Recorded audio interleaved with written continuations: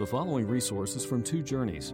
Two Journeys exists to help Christians make progress in the two journeys of the Christian life, the internal journey of sanctification and the external journey of gospel advancement. We do this by exporting biblical teaching for the good of Christ's church and for the glory of God. Please visit twojourneys.org for more resources. Amen. Well, this morning we are looking at Ephesians 1 through 4. And I would say there is no book of the Bible that flies in such a lofty way and looks over the grandeur of the saving work of God as does the book of Ephesians. It's densely packed with truth. So densely packed that just a handful of verses, like you just heard read for us a moment ago, is filled, jam-packed with more concepts than we could get through in a couple of weeks of preaching. We could ponder them for days and days and still not plumb the depths. Specifically, at the very beginning of this epistle, Paul leads the Ephesian Christians in a celebration of worship to Almighty God on an infinitely deep topic. And that topic is God's eternal election, His choosing of the saints from before the world began. So difficult is this idea to grasp that many have debated these ideas back and forth with tremendous passion, even occasionally with some unholy intensity.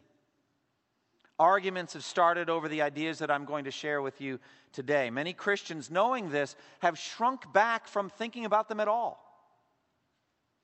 Think it would be better to not bring it up. It'd be better to not talk about election or God choosing or any of these kinds of things. Election and predestination are ideas that we should not bring up. We can't understand them. They're just going to lead to arguments anyway, and so they just hold back, and they don't want to talk about it, don't want to think about it. Because they want to steer clear from controversy, they actually might even be proud of themselves for blunting or turning away from these things and saying, I'm not going to talk about that, etc. Because they think in a strange way, maintaining unity in the bond of peace, quoting the same book that we're studying today. And they think it's better to do it that way. But in doing so, they forget that God intended for us to know these things. That God actually has told us about this in Scripture. Not just here in Ephesians, but in many places. God intended to give us this Scripture. He wanted us to read it. He wanted us to ponder it, to meditate over it, and allow it to transform us. It is a sin for us, therefore, to fail to ponder these things. To shrink back from the title deed of our full inheritance that we have in Scripture, here in Ephesians 1. It would be a sin for me as a pastor to skip it or avoid it or deal with it lightly or gloss over it. To refuse to lead FBC in a thorough contemplation of Ephesians 1. The Apostle Paul didn't do that. He didn't do that with these same Ephesians. He says in Acts 20 to the Ephesian elders, and verse 20, I did not shrink back from declaring to you anything that was profitable. And then a few verses later he said, I did not shrink back from declaring to you the whole counsel of God. So also it's not right for us as individual Christians, or certainly not for me as a pastor, to shrink back from Ephesians 1 through 4. But what is the right approach that we should take as we engage these deep ideas? Well, I'm going to lean on Martin Lloyd-Jones, a Welsh preacher in the 20th century, who gives us some basic rules of the road as we approach this week election and then next week, God willing, predestination. So, some preliminary comments. First, we should not come with an argumentative spirit, loyal to one faction or party or another. We should never come to this topic with heat or dogmatism. Secondly, we do come with a spirit of utmost reverence and a sense of profound worship about these things. Almost as if we should come on bended knees, having taken off our shoes for the ground on which we are as holy ground. Thirdly, we should come as though God Himself were speaking these words to us, telling us deep and mysterious things that we would have no other way of knowing. Fourth, we should come, said Lloyd-Jones, based on our experience as Christians. Knowing that the overwhelming majority of people in the world in which we live do not believe any of these things at all. do not believe any aspect of the gospel of Jesus Christ, chose to sleep in today rather than go to a place of worship. It was very easy for me to make that left-hand turn on 15501 this morning. Much easier than it will be tomorrow morning. Where are all the people? They haven't moved, I don't think. But they're not choosing to come to worship. Why then am I choosing to come to worship? Why am I here today? You could ask the same thing about yourself. Why do you believe the gospel? Why do you believe that Jesus is the Christ, the Son of the living God? Why are you hoping in Christ for a full forgiveness of your sins and to spend eternity in heaven? Why has this happened to you and not to all of them?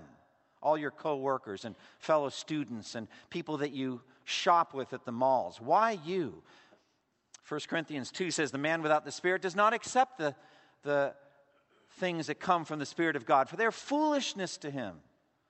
And he cannot understand them because they're spiritually discerned. Well, why can you understand them? How did this happen to you? I think if you search your own hearts, look at your own experience, you will know that God by His sovereign grace has rescued you from the dominion of darkness. And He has by His sovereign grace brought you into the kingdom of the beloved Son. And to God be the glory for that. God took out your heart of stone and He gave you a heart of flesh. That's what happened. Fifthly, we come recognizing that eternal election is an infinite mystery.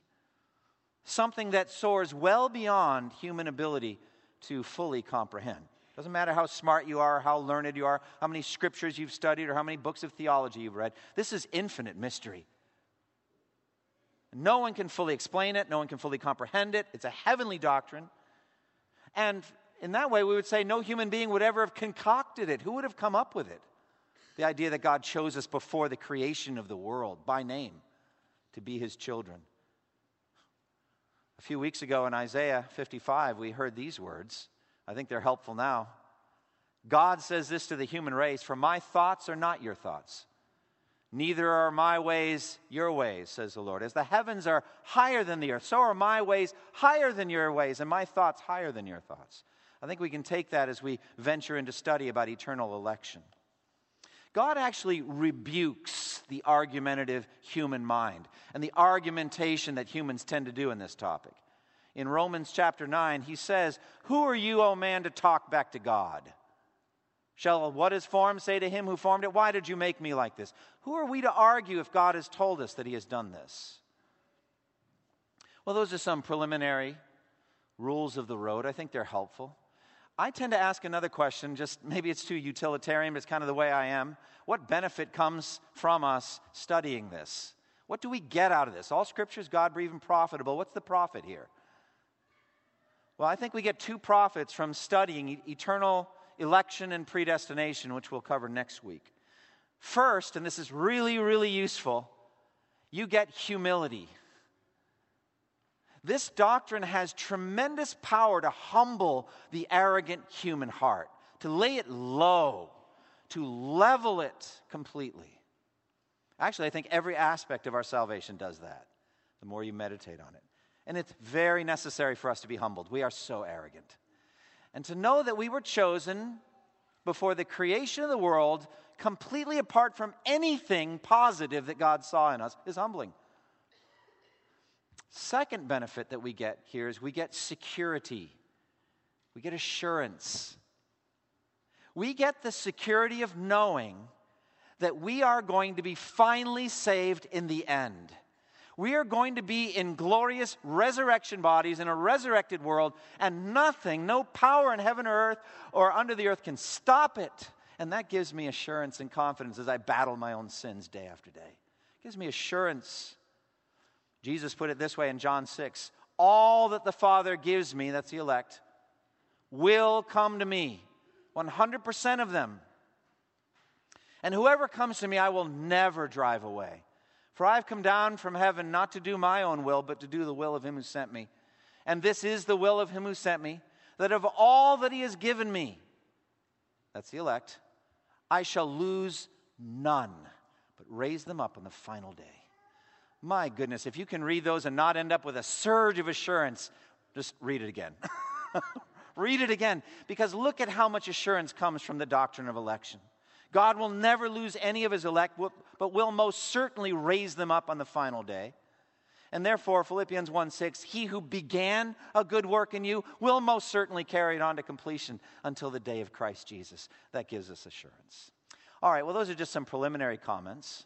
Now let's look at the text, Ephesians 1 through 4. I'm going to see it all in the organizing rubric of election. We could do it a lot of different ways, but I'm going to just see it through that lens today. And that is the idea of election. We're going to start with Paul and the Ephesian saints as trophies of God's sovereign election. Look at verses 1 and 2. Paul, an apostle of Christ Jesus, by the will of God, to the saints in Ephesus, the faithful in Christ Jesus, grace and peace to you from God our Father and the Lord Jesus Christ. Paul is most certainly an eternal trophy of God's sovereign election. Amen? Perhaps I would say there's no one I know of in redemptive history so perfectly positioned to write this epistle as the Apostle Paul. I mean, he is certainly and clearly a trophy of God's great grace. And Paul makes an initial assertion here. Paul, an apostle of Christ Jesus by the will of God. God the Father exerted his sovereign will in Paul's life and changed him forever. And we know the story about Paul because it's been so thoroughly covered in the New Testament. How in Galatians 1, Paul says, you've heard about my former way of life in Judaism. How intensely I persecuted the church of God and tried to destroy it.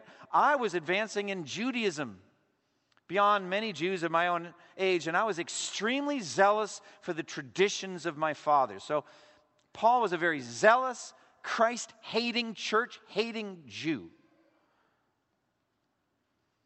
1 Timothy 1:13, he says this about himself, even though I was once a blasphemer and a persecutor and a violent man, I was shown mercy.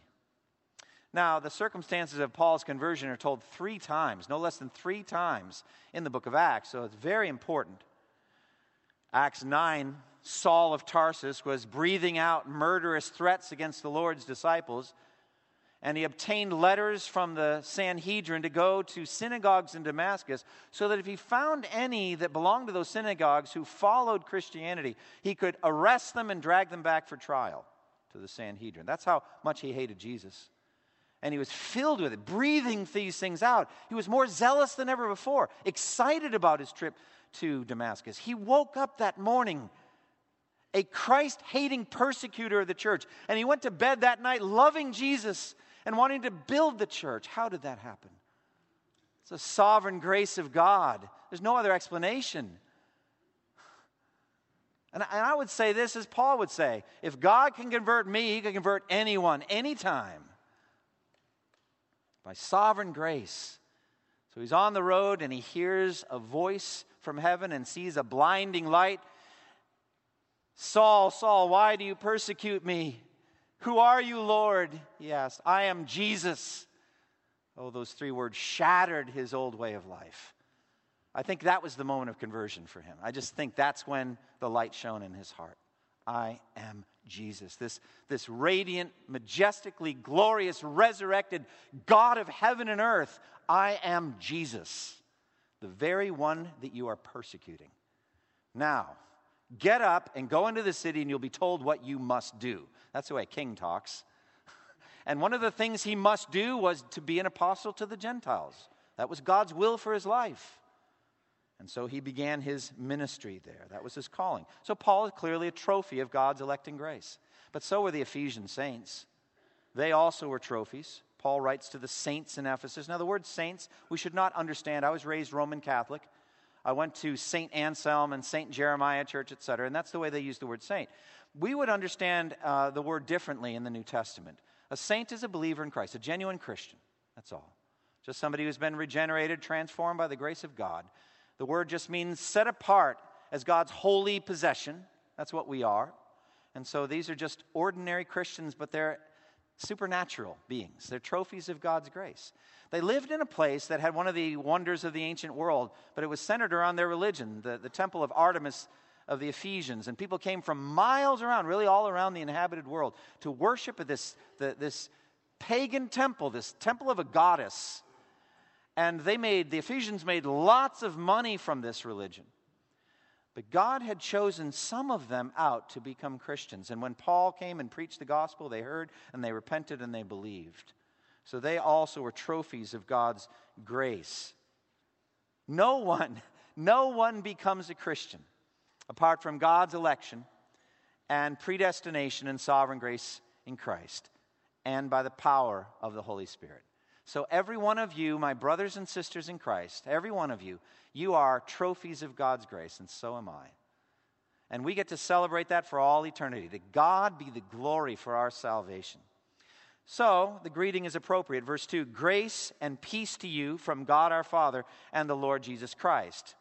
Now, we need to talk about grace, because grace is at the core of all of this, at the center of all of this. What is grace? Well, there are a lot of definitions that are somewhat helpful, but I think they're partial and therefore a little bit weak. I would just say grace is the settled determination in the heart of Almighty God to do us infinite good who deserved infinite wrath. That kind of covers everything as far as it's something in God's heart, and out of that determination in his heart, grace, out of that flows everything that we need for salvation. Now, the implication of verse 2 is that we need more things. Grace needs to keep coming to us. Grace to you, grace to you, grace to you. And so we are dependent on grace. We must have more grace. And it needs to keep coming. And so this epistle, Ephesians, is a conduit, a pipeline of grace to you. So are all the epistles. So is all the Bible. So is every good worship service, every good sermon. These are just conduits of grace. And God is sustaining your souls by grace until you're finally in heaven. And he also says peace to you. So grace to you and peace. We have in Christ, justified by faith in Christ, we have peace with God. It's a settled status of peace, and it'll never end. God will never be at war with us, or we at war with God. That's done. But then there's an experience or feeling of peacefulness. And I think that's what's in view here. That you would have a heart at rest and at peace in your salvation. And that God would minister a peace that transcends all understanding. And it would guard your heart and your mind in Christ Jesus, Philippians 4. There's a ministry of peace as you read Ephesians. And it comes to you from God the Father. God the Father is the source of every blessing. And we're going to talk more about that in a moment. And the Lord Jesus Christ. He, the mediator, by which all grace and peace come. And apart from Christ, you have no good thing. So that's the greeting. Now let's look at God's purpose in election, verse 3, and that is worship. Worship. Praise be to the God and Father of our Lord Jesus Christ, who has blessed us in the heavenly realms with every spiritual blessing in Christ. So Paul begins with worship. Praise be to God. He begins this epistle with worship. You should begin everything with worship. Begin every day with worship. Just get up out of bed in the morning and say, praise be to God. Just praise be to God for everything. For the praise of his glory. We've seen that again and again. Saw it in our overview last week. He does everything for the praise of his glory. And so God created us to worship him. He redeems us to worship him. He is keeping us in Christ and is doing all these good things so that we will worship him. It's the purpose of all of it. So blessed be, praise be God. May God be honored. May God be esteemed. May he be spoken well of. May he get all the praise and honor he deserves for our salvation. May he be happy and satisfied in his work. Heaven is just a world of praise. I mean, just filled with praise, isn't it? Got archangels and angels and spirits of righteous men and women made perfect. And they're just praising God all the time. And notice who's praised here, the God and Father of our Lord Jesus Christ. This is a specifically Christian designation of God. Specifically Christian. It's specifically Jesus-centered here. It's Trinitarian, ultimately, I think. God is not merely the creator of the ends of the earth. He is that. It's a biblical way of talking. He's not merely the sustainer of all living things. He is that. Or the king and judge of all the earth. He is that. These are suitable ways to address God. Nor is he merely the God of Abraham, Isaac, and Jacob. He is that. The God of the Jews, certainly. But here, he is the God and Father of our Lord Jesus Christ. This is who we Christians worship. We believe it's one and the same God as all those appellations, all the things we've just, all the same God. It's always been the same God. But this is the God the Father, the God who had said about Jesus, "This is my Son whom I love, with him I am well pleased," who loves his Son, Jesus. And so he's specifically zeroing in on God the Father as the source of every blessing you have in your life. Specifically here, the spiritual ones, and we'll talk about that. But God the Father, the source of all of these blessings. Now, it is so easy for us as Christians to be maybe a bit, I don't know how to say it, standoffish with God the Father, afraid of him. Perhaps you didn't have a good relationship with your own biological father, or you've never seen fatherhood done well. There are various reasons for this, or maybe we just read about the terrors of the law and the judgment and wrath of God, and people are afraid. But Jesus came specifically to reveal the Father to us. And he says so sweetly and beautifully in John 16, he said, "In that day you will ask the Father in my name." I'm not saying I'll ask the Father on your behalf. You'll ask him. No, the Father himself loves you. In other words, the Father loves you like I love you. So if you're a Christian today, you are infinitely, perfectly, and eternally loved by your Heavenly Father. He cherishes you. He loves you. He is the highest authority in the universe. Think about that. There is no higher than God. The highest authority, and he loves you. He set his love on you in Christ. It's mind-blowing. And he is your Father by adoption. We'll talk more about that next week, God willing. And we will spend eternity worshiping God the Father. This is our destiny. This is our heavenly occupation. The new heavens and the new earth will be staggeringly beautiful. Think about it. It's going to be free from all decay and free from all corruption, free from death. It'll be exactly the world God intended when he created the heavens and the earth, only it'll be glorified. And it'll be radiant with the glory of God. And we will see the glory of God, and we will delight in it. Every blade of grass and every flower in the new heaven and new earth, every soaring mountain and lush valley, every glistening river and placid pond, all of these things will glow with the glory of God the Father. And you'll see it, and you'll give him praise and honor. You will worship him. So if I can just step aside and give you an application right now, let's just worship God the Father all the time by the Spirit. Let's just see in this present sin-corrupted world still so much evidence of the glory of God. And let's just be people of worship. Let's just live for the praise of God's glory and just say, this is such a marvelous world. This is my Father's world.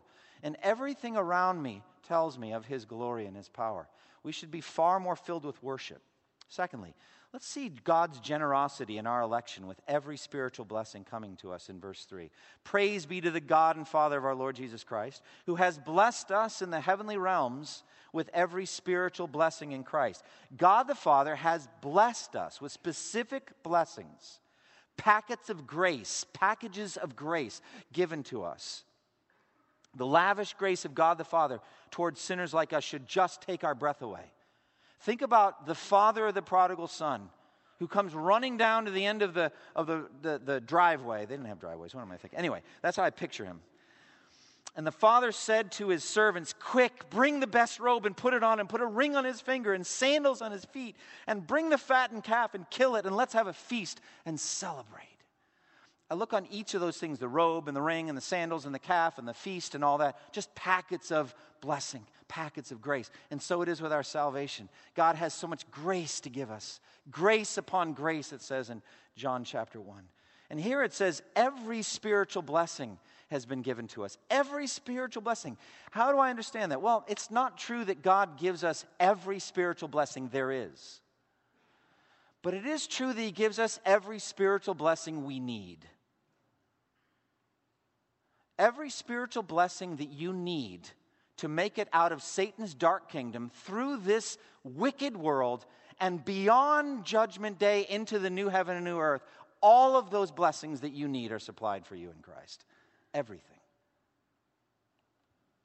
2 Peter 1:3 puts it this way: his divine power has given us everything we need for life and godliness. Life would be eternal life, godliness being sanctification, everything you need. Same thing. So we are fully equipped for the Christian life. We're fully equipped for Judgment Day and fully equipped for eternity in this statement. Now, he mentions here spiritual blessings. Notice that Paul is not here focusing on what we would call common grace blessings. And those things God does lavish on his enemies and friends alike. He causes his rain to fall and the sun to shine on the righteous and the wicked alike. And those blessings are significant. Blessings of food and clothing and shelter and a good job and family and fun times and hobbies and all those earthly pleasures, all the honey that there is in this world. That God does give those things. They do come from God, but that's not what Paul's talking about here. No, he's talking here about spiritual blessings, which he then enumerates, which Ashok laid out so beautifully, one after the other, and they come tumbling out. And even this list is not exhaustive. But in love, he predestined us to be adopted as his sons. He has redeemed us through the blood of Jesus. And he has given us all wisdom so that we understand his eternal purpose in all of this. And he's given us the gospel blessing, and when we heard it, we believed in repentance, or repentance and faith are part of that. And then the sealing of the Spirit is a blessing. All of these blessings coming on us one after the other. And God the Father gave us all of these things. Now, these spiritual blessings, he tells us, are in the heavenly realms. In the heavenly realms. We really need to meditate on this more. These blessings must be received spiritually. They must be received by faith, or you will not get them. So we can't see them. We don't have physical tokens of them. But they come to us by faith. And we Christians need to live much more in the heavenly realms than we are right now. I mean, I think about all the afflictions and the struggles and trials that people go through in life. You get a diagnosis of cancer, or maybe you lose your job, or you lose a loved one, or can't have a child. You know, you're trying to get pregnant but can't do it. Or you've had some reversals if you're trying to adopt and that's not working. You can't find a spouse. You're single and yearn for a spouse. People are lonely, or maybe lost their house to fire or flood or some kind of disaster. Or somebody's seriously injured in a car accident or some other type of affliction. These folks may be tempted to question God's love and wonder why they've not been blessed. But the blessings that we all most need are these, the spiritual blessings in the heavenly realms in Christ Jesus. And we've been given those. We need to realize how infinitely rich we are in Jesus. We tend to focus on physical blessings in the earthly realms. And so much of our effort and our prayers and our drive and our minds go toward physical blessings in the earthly realms. And we need to meditate much more on these spiritual blessings in the heavenly realms. Now, there are false teachers now that are teaching something known as the prosperity gospel. And they're getting their congregations week after week to focus almost entirely on physical blessings in the earthly realms.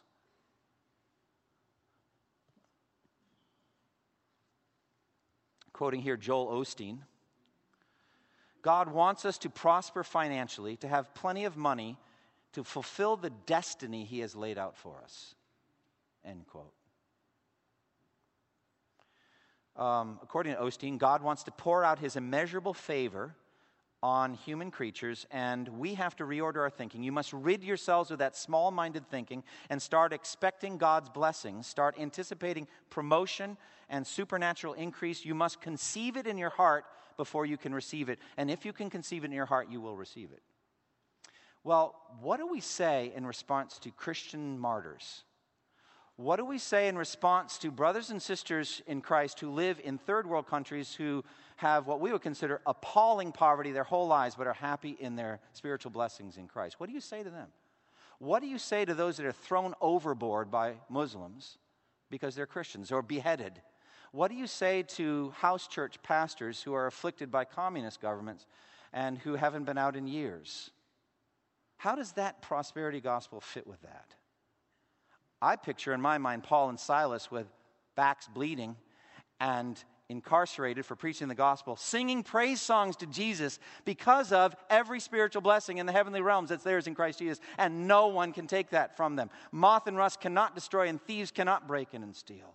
So away with the false teaching, the prosperity gospel, and let's meditate on every spiritual blessing in the heavenly realms.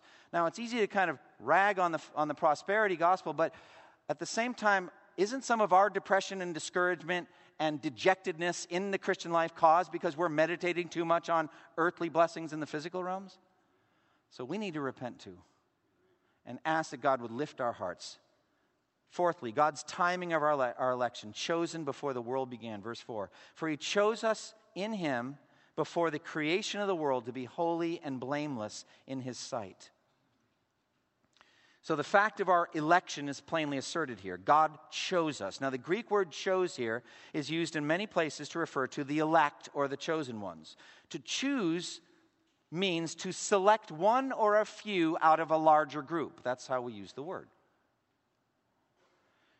This is one of the most valuable and yet one of the most difficult doctrines in the Christian faith. The idea of election is taught in many places in the New Testament. Jesus said it in Matthew 24:31. At the time of the second coming, he will send out his angels, and they will gather his elect from the four winds, from one end of the heavens to the other. Jesus used the word elect. Paul said the elect were constantly on his mind when he did missions and evangelism. So they should be on our minds. 2 Timothy 2:10, Paul says, therefore I endure everything for the sake of the elect, that they too may obtain the salvation that is in Christ Jesus with eternal glory. So evangelism here in the triangle and missions to unreached people group is a search for the elect. That's who we're looking for. I've said before, I wish they had the E on the forehead, but they don't. So you just go and preach the gospel to everyone, and the ones that respond vigorously, we know at least in their case, they are elect. That's how it works. So it says 2 Thessalonians 2:13, but we ought always to thank God for you brothers loved by the Lord, because from the beginning, listen, God chose you to be saved through the sanctifying work of the Spirit, through belief in the truth. Truth being the gospel. So the gospel came to Thessalonica, they heard the gospel, believed, repented, received the gift of the Holy Spirit, began to live the Christian life. We know you're elect. That's how it works. Peter wrote his epistle to the elect. Peter, an apostle of Jesus Christ, to God's elect, strangers in the world scattered throughout Pontus, Galatia, Cappadocia, Asia, and Bithynia. So what is election? Well, it's God choosing from among the mass of humanity those who would believe in Jesus Christ, who would be his children. That's what election is. The elect are the focus of everything God did in Christ and by the Holy Spirit. Now, this election is the ground of everything that follows, including predestination. It's because of the election that everything else comes. Now, you'd say, well, how does my own choosing fit into that? How do I reconcile my choosing with God's choosing? Well, the way I tend to do that is by paraphrasing or using another verse to explain this idea. And that is in 1 John 4:19. It says, we love because he first loved us. So it's not a reach to then say we choose because he first chose us. And we do choose. We do choose to follow Christ. We're finally free to use our chooser mechanism for the thing it was made for, Jesus and God. And we choose as finally the work of Satan and the hardening of heart is removed and we can see things as they really are. And yes, we'll choose God and Christ then. So God's choice of us is the ground of our choice of Christ. But look at the timing of when this election happened. He chose us in Christ before the creation of the world. Now, if this doesn't stretch your brain to breaking point, you haven't thought about it. Think again. All right, good. The circuit breakers are tripping all over. It's like, before the creation of the world, God chose us. Before God said, let there be light, he chose you by name. 2 Timothy 1:9 and 10. This grace was given us in Christ Jesus before the beginning of time, but has now been revealed through the appearing of our Savior, Jesus Christ. This is infinite mystery. God says in Jeremiah, I have loved you with an everlasting love, and therefore in loving kindness I have drawn you. You see, God sets his love on us by name. So you think about all the moments in history when Adam and Eve, when he formed them out of the dust of the earth, he was, if you're a Christian, he was loving you by name in his own mind while that was happening. He was loving you by name when he flooded the world and rescued Noah. As a matter of fact, you could say he rescued Noah in part so that he could rescue you. He was thinking about you by name when he called Abram out of Ur of the Chaldees. He was thinking about you by name when he did all of that history of the Jewish nation, including the Exodus and all that. He was having a love relationship with you in his mind when all of that was happening. As a matter of fact, before your parents met, he was loving you by name. And I'll say later in Ephesians 1:11, that's why he brought your parents together. We'll get to all that. But he was loving you by name and having a relationship with you in his heart and his mind. If this doesn't give you security, I don't know what will. If you're a Christian. Now, you may ask, on what basis were the elect chosen and others not? And you say, why ask that question? Well, why ask it? I think basically because there are one of two possible answers. Either God chose you before the creation of the world because he saw something that would eventually be in you, some attribute or some action in you, and on that basis he chose you, foreseen, because God knows the end from the beginning, which we don't deny. Or God chose you despite anything he saw in you, just in and of himself, by his own sovereign grace. The Bible teaches the second, not the first. How do we know that? Well, plainly from Romans 9:11 and 12. Let me read these verses. These are key for understanding why God chooses, why election. Romans 9:11 and 12 says this. Speaking of Jacob and Esau, before the twins were born or had done anything good or bad, in order that God's purpose in election might stand, not by works, but by him who calls. She was told the older were served the younger. Now, you've got to just look at those words and say, first of all, sequencing means everything to that argument. Before, after. So the fact of election, before they even exist, removes anything in the individual as the ground for election. Sequencing means everything. What do I mean by that? Well, let's think about a miracle of Jesus, right? Think about sequencing. Let's think about Jesus asleep in the back of the boat in the midst of a storm. And the waves and the wind and all that, and they're going to drown. And Jesus continues sleeping through the whole thing. And then suddenly, while Jesus continues sleeping, the storm quickly abates. It just stops. And about 10 minutes later, Jesus wakes up, stretches, and stands up and says, "Peace be still." You're like, where was that 10 minutes ago? I'm glad that the storm stopped, but we could have used some help. Would you call that a miracle? I would not call that a miracle. Sequencing is everything. It's that the storm is still going on and Jesus speaks and then it stops. That's a miracle. And so it is in Romans 9:11 and 12. Sequencing is everything. Before we're created, God chose us. It has nothing to do with anything he sees in you.